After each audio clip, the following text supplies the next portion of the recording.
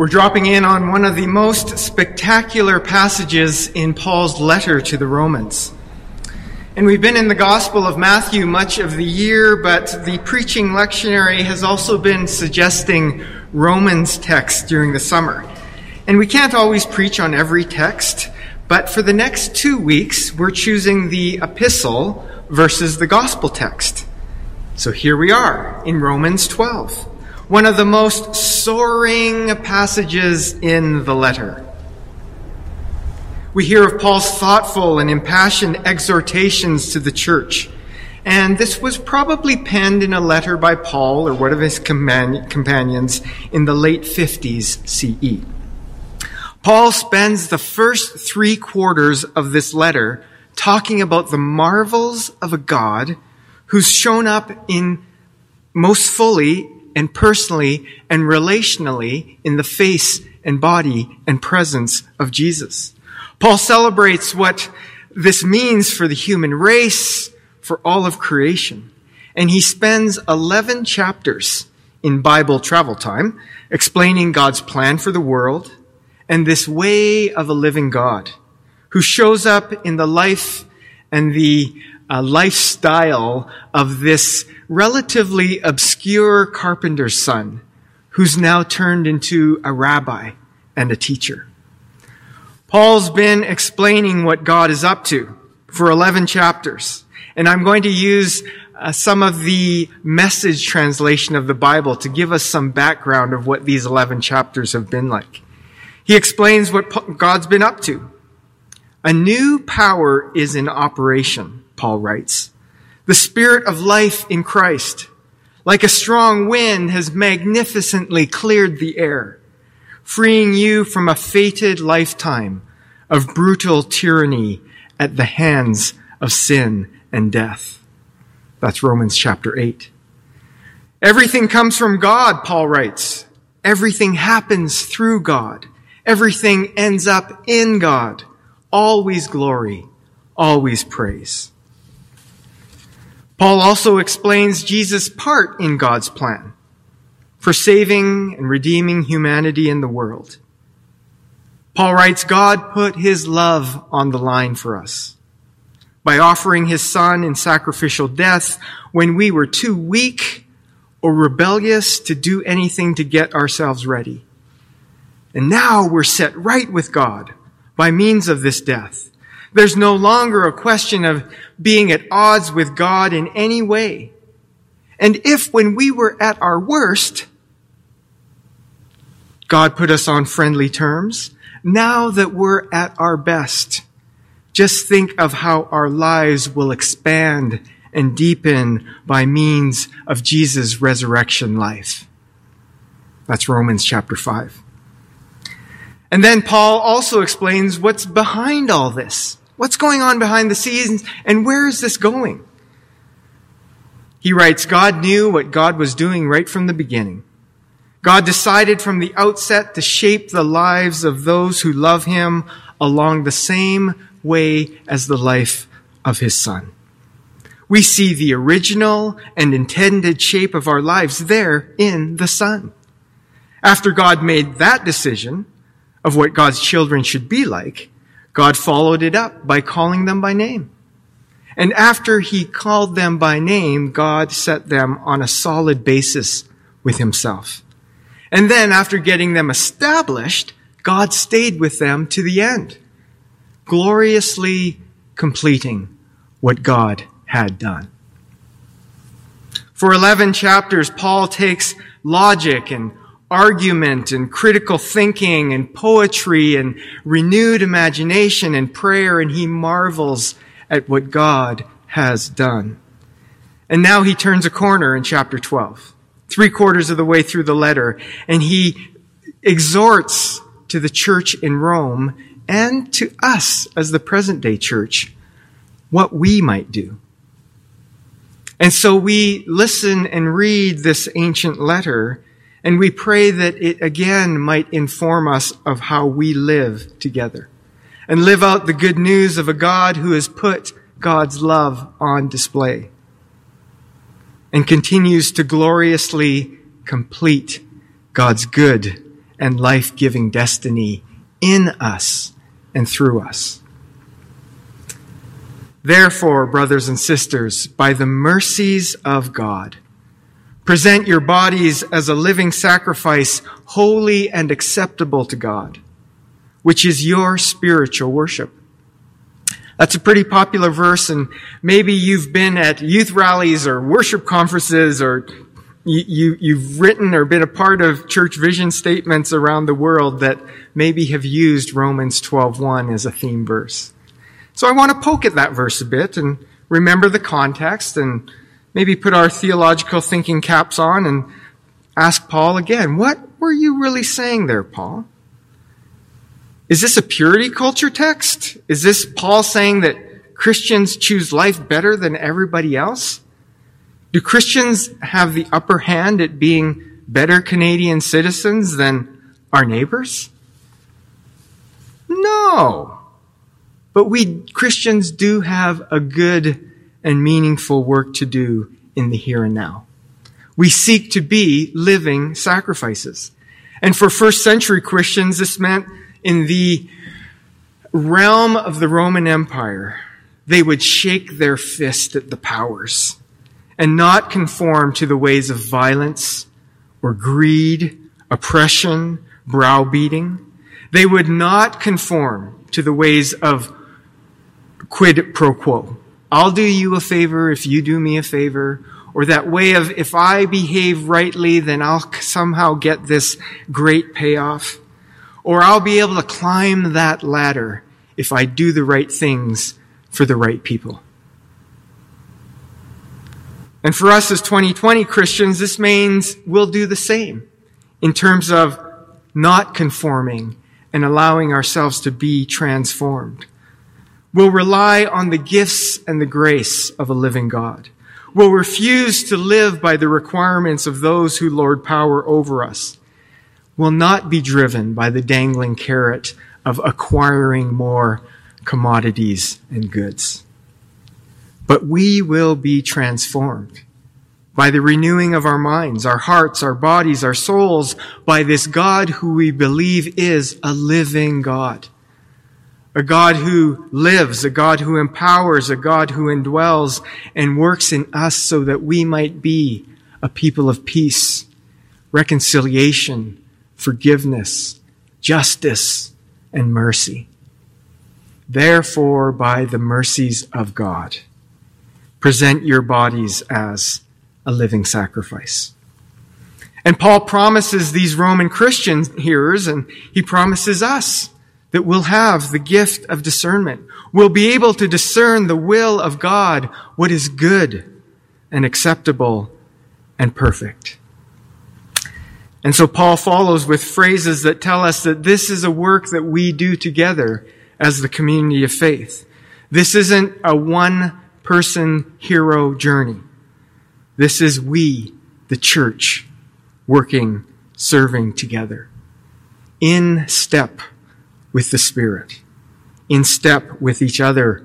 It's a work done in humility. It's a work that seeks to see ourselves as we really are. And we recognize our dependence on God and one another. And it's not based on the amount of faithfulness that we can conjure up in our own strength. No, it's the gift and the faithfulness of God poured out upon us and moving through us as we pour out God's grace and gifts to the world. And Paul talks of 7 gifts of God's grace and faithfulness that contribute to this way of living sacrifice. These gifts that build us up, these gifts that will transform us, sustain us, shape us, and equip us to be agents of hope in a world that needs a good word, a hopeful word.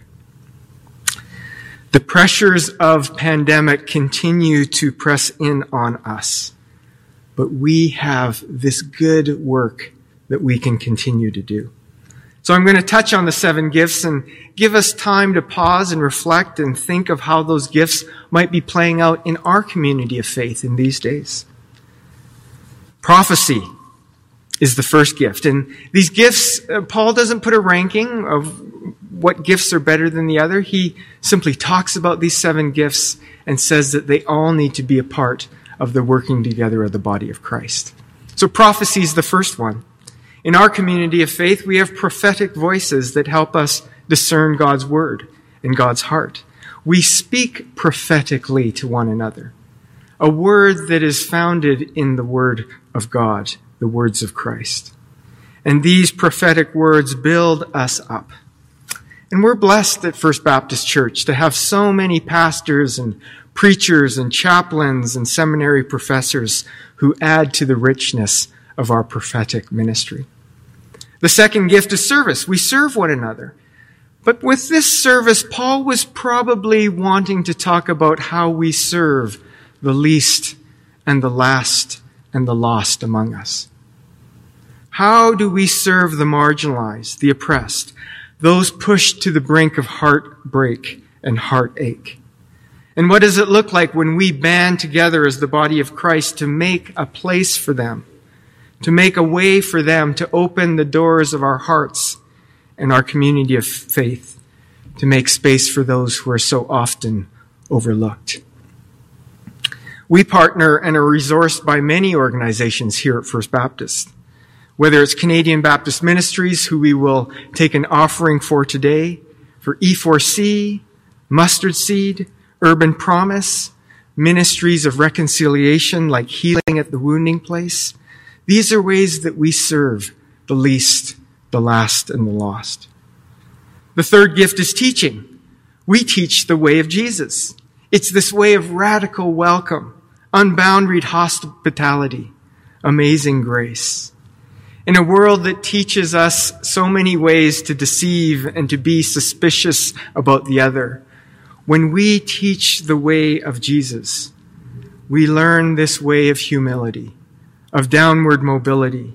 We heard it last week in the Gospel of Matthew, where Jesus says, if anyone wants to become my follower, let them deny themselves and take up their cross and follow me.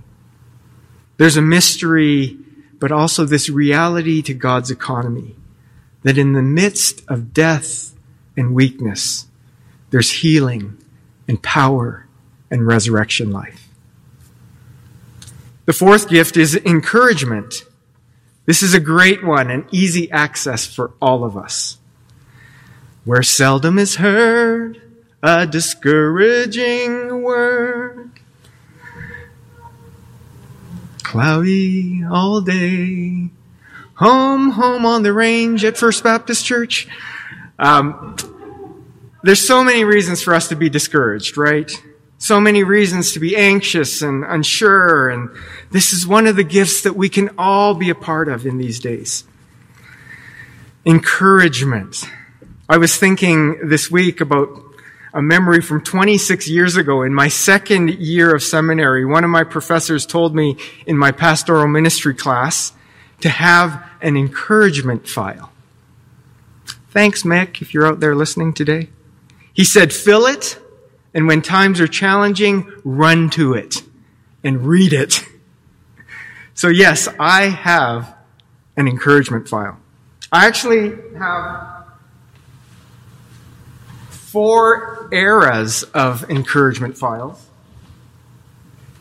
One that started in California, and one that I started building in Vancouver, one from Lethbridge, Alberta, and then one from Edmonton. I wanted to give a shout out to my California friends who might be watching today. I still have the shirt from 1998 where you wrote nice things on it. Yes, hangs in my closet. It's kind of getting a little off-white in that. How many? 1998? That's a lot of years. But then I have my e-file, my encouragement file, and I was taking time to look at this and the many ways that Sandy and me and the family have been encouraged over the past 12 years. And I came across these Grey Cup tickets that were an encouragement many years ago. If you want to keep on giving to the e-file, It's here, baby. It's here, everybody. You may not have a file, but you have a place where you collect encouragement. And are you the kind of person that is filling other people's files? There's one thing that we can all do today. We can fill other people's files with words, with texts, with images, with greetings, with blessings, with letters, with phone calls of encouragement. We can do that today. The fifth gift is generosity. We all know what it looks like when hearts are stingy or pocketbooks are stingy. We might even know what that feels like too, to be a recipient of a stingy heart. May it not be so for the community of Christ. Let us be generous with our money, with our gifts, our time, our hearts, and our lives. The sixth gift is diligent leadership. And we see models of leadership every day that might be breaking our hearts. When we think of the journey to the November U.S. election, or we think of a potential election that we might even have here in Canada in the fall. It's painful sometimes to watch the bravado of the bully leader, or the insensitivity of the insecure leader, or the indifference of the crooked leader. Oh God, help us as the body of Christ as we pray for a culture of diligent leadership. For us as a church, that means praying for ministry leaders, praying for church council, praying for one another. And then we think of all the ways that we lead as a community of faith across Edmonton this week. Those of us who will be leading in schools, provincial or federal meeting rooms this week, our workplaces, our medical and care facilities, and of course our homes. Might we lead with diligence, that we might not bow down to the whims and pressures of the easy shortcut or the shady deal. And then finally, the gift of cheerful compassion. What a great image for us to focus on. And I think of cheerful compassion, and I think of the author and perfecter of our faith, Jesus. That verse from Hebrews 12 comes alive when I think about cheerful compassion. We fix our eyes on Jesus, who for the joy before him endured the cross, scorned its shame, and now sits at the right hand of the throne of God. We may find ourselves in places of intimidation or painful trial, or we hear of the pain and hurts of neighbors or friends, family members, or even strangers. With cheerful compassion might we enter in. And I think of the phrases from the prayer of St. Francis that might help us. Where there is injury, pardon. Where there is doubt, faith. Where there's despair, hope. Where there's darkness, light. And where there's sadness, joy. As we close our time in this first section of Romans 12, I invite you to pause. Which of these gifts has God been stirring up lately in your life? Maybe you've been a receiver of one of these gifts: prophecy, service, teaching, encouragement, generosity, leadership, compassion. Or maybe you've been able to give of these great gifts from God's Spirit. But I want to encourage us, maybe in these days, to hone in on one gift. And for the next 40 days, either celebrate how great that gift is, or maybe find ways that you might live that gift out. In our community of faith, or in your home, in your workplace, in the hallways that you are roaming in the days ahead. And I thought, 40 days, in this long season of Pentecost, let's build in another 40-day window where we do something with intention, with hope, with healing in the wings of God's mercies. So for 40 days, that would take us to October 15th, 40 days of cultivating one of these gifts in our community, and also celebrating the ways that we are receiving those gifts.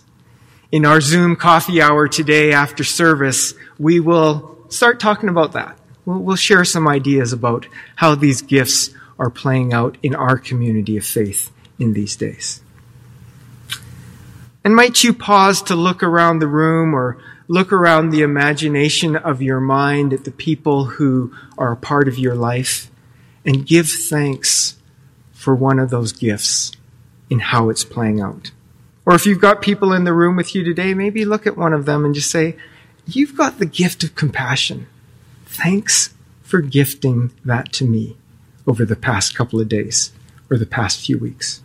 You've got the gift of encouragement. Thanks for encouraging me. And audibly say it out loud, words of thanks to those people who give these gifts to you. As we close, I want to close with a word of prayer.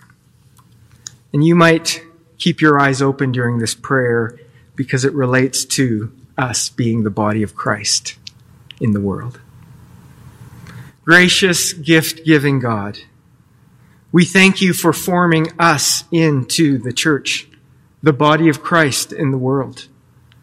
Help us to live as Jesus taught us, loving you, loving neighbor, unified in Christ, using our varied gifts and our skills. We do this for the service of ministry. We present our bodies as living sacrifices until all things are transformed into what is good and acceptable and perfect. We pray with thanksgiving in the name of Christ. Amen.